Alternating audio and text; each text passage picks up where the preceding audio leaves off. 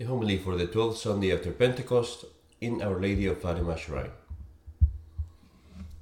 My dear friends, in today's Gospel, we read that the Pharisees asked our Lord the great question that was debated at that time: what is the greatest commandment of all?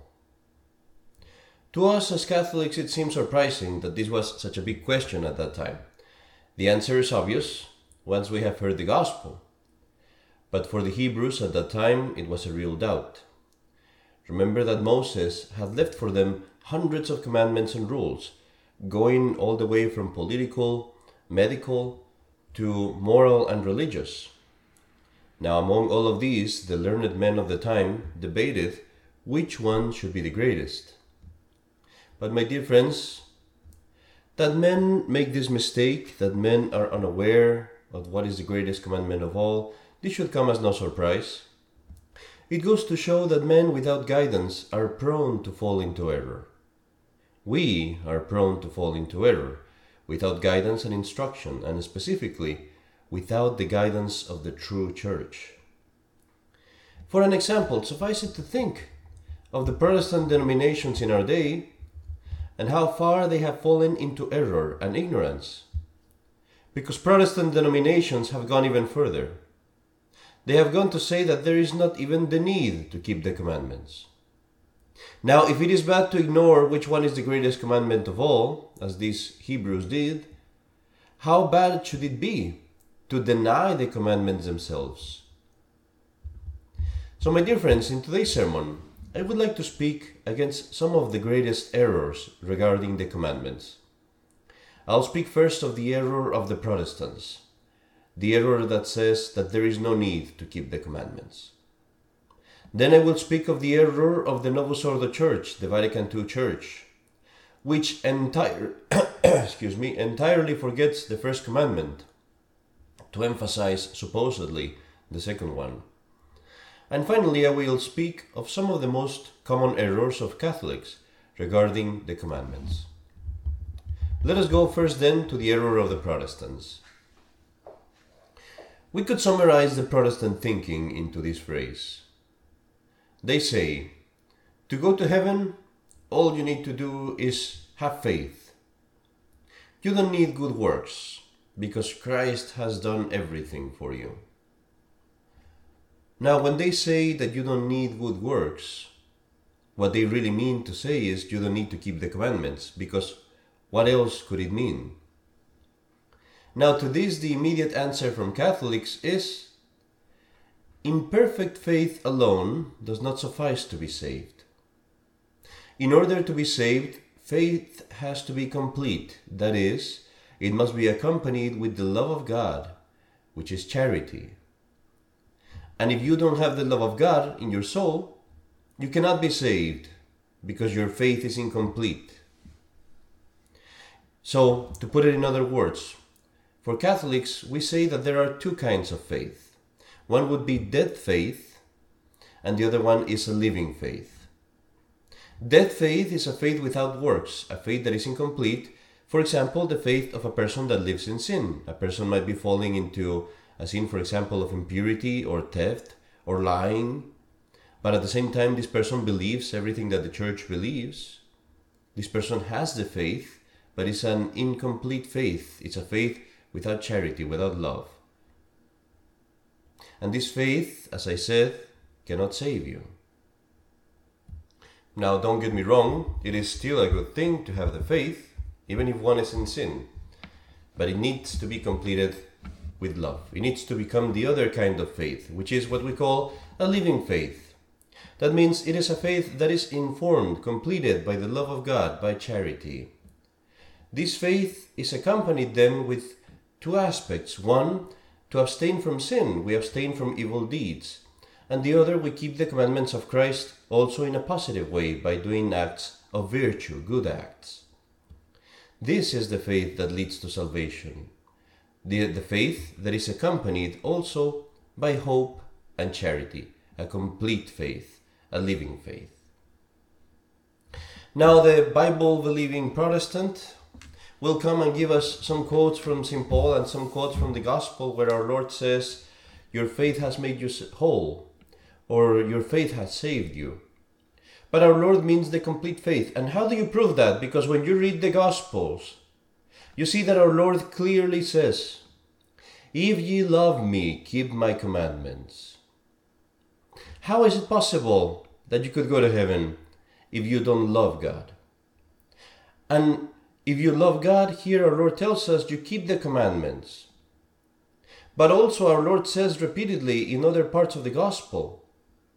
He says, for example, "Not all who call me Lord, Lord will enter the kingdom of heaven, but he who does the will of my Father. He who does the will of my Father, he will enter the kingdom of heaven." And in another part of the Gospel, he says that unless our justice exceeds that of the Pharisees, we will not enter the kingdom of heaven. He meant to say, unless we truly keep the commandments. And in today's Gospel, when our Lord is asked what are the two greatest commandments, he says not, "You should not keep the commandments." He doesn't say, "Oh, you must only believe in me." He says what we all as good Catholics know, that the first commandment is, "Thou shalt love the Lord thy God," and then the second commandment is, "Thou shalt love your neighbor as yourself," and that we must keep these commandments if we are to enter the kingdom of heaven. So my dear friends, we see the proof even in the Bible, and even for most Protestants, this should be enough. But we must be clear about something else before we pass to the next point. By saying this, we Catholics don't believe that we are saved by our own works. We don't believe that our own good deeds, separated from the merits of Christ, save us. On the contrary, we believe that we are saved solely by the merits of Christ. But that precisely through the merits of Christ, we receive the grace and power to do good works and to have faith, hope, and charity. We believe that it is the merits of Christ and the passion of Christ that enable us to be good, to keep the commandments, and thus to be saved. My dear friends, let us now pass to the error of the modernists, the errors of the Vatican II Church. And there, the Vatican II Church has come to a similar monstrosity. The teaching, perhaps not said out loud by all the priests, perhaps you don't hear it out loud and in these words in all your parishes, in all the new modern parishes, but you certainly hear it from the false popes, and you certainly hear it from the hierarchy, is this. The error is that they deny, they neglect, they constantly break the first commandment of God. The commandment is this, to love the Lord your God with all your heart, with all your mind, and with all your soul, which is also said in these words in your catechism, all these words which we memorized as a child. Thou shalt have no strange gods before me. Here I would like to make something clear to you, my dear friend. Many Catholics are confused about what is the issue with Vatican II. Why do we resist Vatican II? Why are we not following? Why do we separate ourselves from the dioceses? Why do we not go to our local parish church? What are we fighting for? Is it really that bad, what they are doing? Or is it just small changes? Is it just that we like Latin and they don't? And today, my dear friends, I would like to clarify this. I would like to tell you, it is not only the Mass. It is not only the Latin, the rites, the forms of the sacraments. It's not only the modesty in dress that we fight, that we resist. The reason why we resist, the reason for our struggle, is this precisely that I've been mentioning, the first commandment, the very most important one, the one our Lord commands us today, thou shalt not have strange gods before me, thou shalt love the Lord thy God with all your heart, with all your mind, with all your soul. This means, thou shalt not worship Buddha, as John Paul II allowed in Assisi. This means, thou shalt not take the mark of Shiva, as the same false pope did while he was visiting India. This means, thou shalt not worship in the false, expired religion of Judaism, as all these false popes have done. Thou shalt not worship Allah, or his supposed teachings, and kiss the Quran, as John Paul II has done, as Bergoglio, Benedict XVI, and Paul VI have done, as Vatican II itself in its documents not worshipped but praised the Islam and the teachings of Allah. It says, this commandment says, "Thou shalt not have an idol in the gardens of the Vatican," and commands supposed Catholics to bow down before it, as Bergoglio did with the South American idol of the Pachamama in the very same gardens of Rome. It says, "Thou shalt not have strange gods before me." Awake then, my fellow Catholics, and realize once and for all that our struggle against Vatican II is not about the Latin Mass only. It is not about the nice vestments, or not having altar girls, or the long skirts and veils. It is about the most important matter, the most important commandment of all. "Thou shalt have no strange gods before me." And that's why, my dear friends, every resistance that we do, every effort that we make is worth the while. And there can be no concession or pretense of approval of this false hierarchy. They pretend to love their neighbor, while at the same time trampling upon God and His worship and revelation. But in doing so, in trampling upon the first commandment, they commit, yes, a terrible sin against God, but also a terrible sin against their neighbor. So they keep neither of them, because to their neighbor they deprive of the opportunity of saving their souls by removing the true religion and the true revelation and the true worship from them.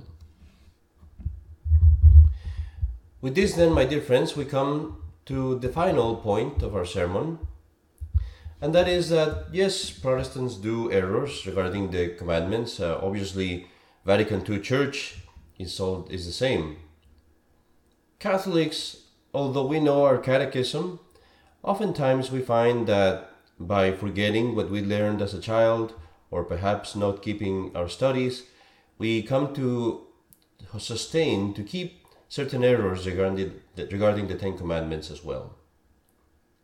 And so I would like today to remind you of some of these things, of some of these common errors about the Ten Commandments.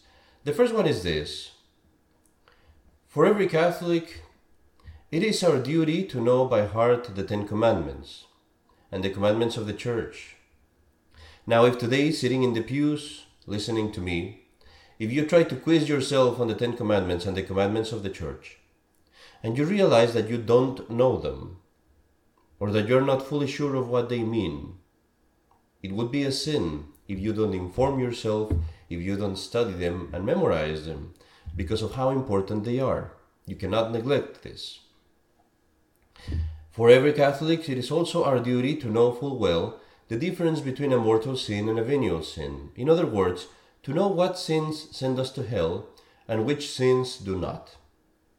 Now, obviously, all sin is to be avoided, even the one that doesn't send us to hell directly.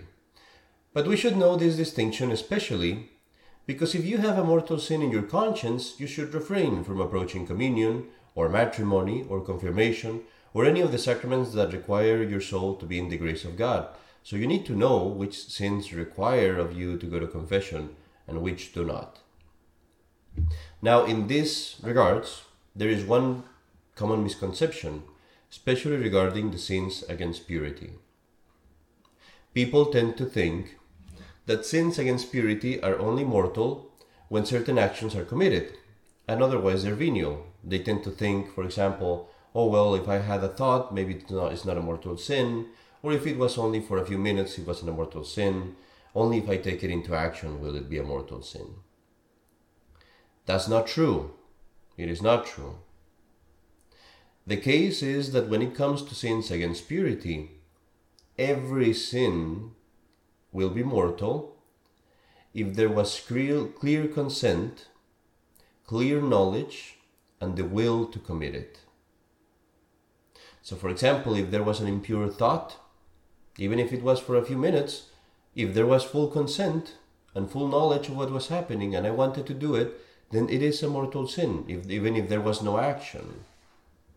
The same applies if there was a look in the street, And even if it was for a few seconds, but if I did consent, if I am fully certain that I did consent to that, and I made that decision at some point to do that, then it is a mortal sin, and it prevents us from receiving communion until it is confessed. When it comes to purity, every sin will be mortal if there was consent, knowledge, and the will to commit it. To end, my dear friends, there is another thing that is good to mention. It is a good thing to go to confession, at the very least, at least once a month. Even if one doesn't have any mortal sins. You can confess, for example, venial sins alone. You should be sorry for them if you confess them, obviously. But the reason why it is good to go to confession, even if we don't have mortal sins at that time, unforgiven mortal sins, I should say, is because the sacrament of confession, not only does it give you the forgiveness of sin, but it also gives you strength to sin no more. It also gives you an augmentation of grace. And in order to receive this strength, in order to receive more grace, to continue persevering in your good deeds, in your good actions, and stay away from sin, it is good to go to confession frequently. My dear friends, as we continue Mass today, let us appreciate the guidance of the Church that acts towards us as the guidance of Jesus Christ Himself. Against the error of the Protestants that say we shouldn't keep the commandments, against the error of the Vatican II sect that says that we should not keep the first commandment, the Catholic Church tells us to keep them both and to persevere in them, to love the Lord our God with all our heart, with all our mind, with all our soul, with all our strength, and have no strange gods before Him, and to love our neighbor as we love ourselves. In the name of the Father, and of the Son, and of the Holy Ghost. Amen.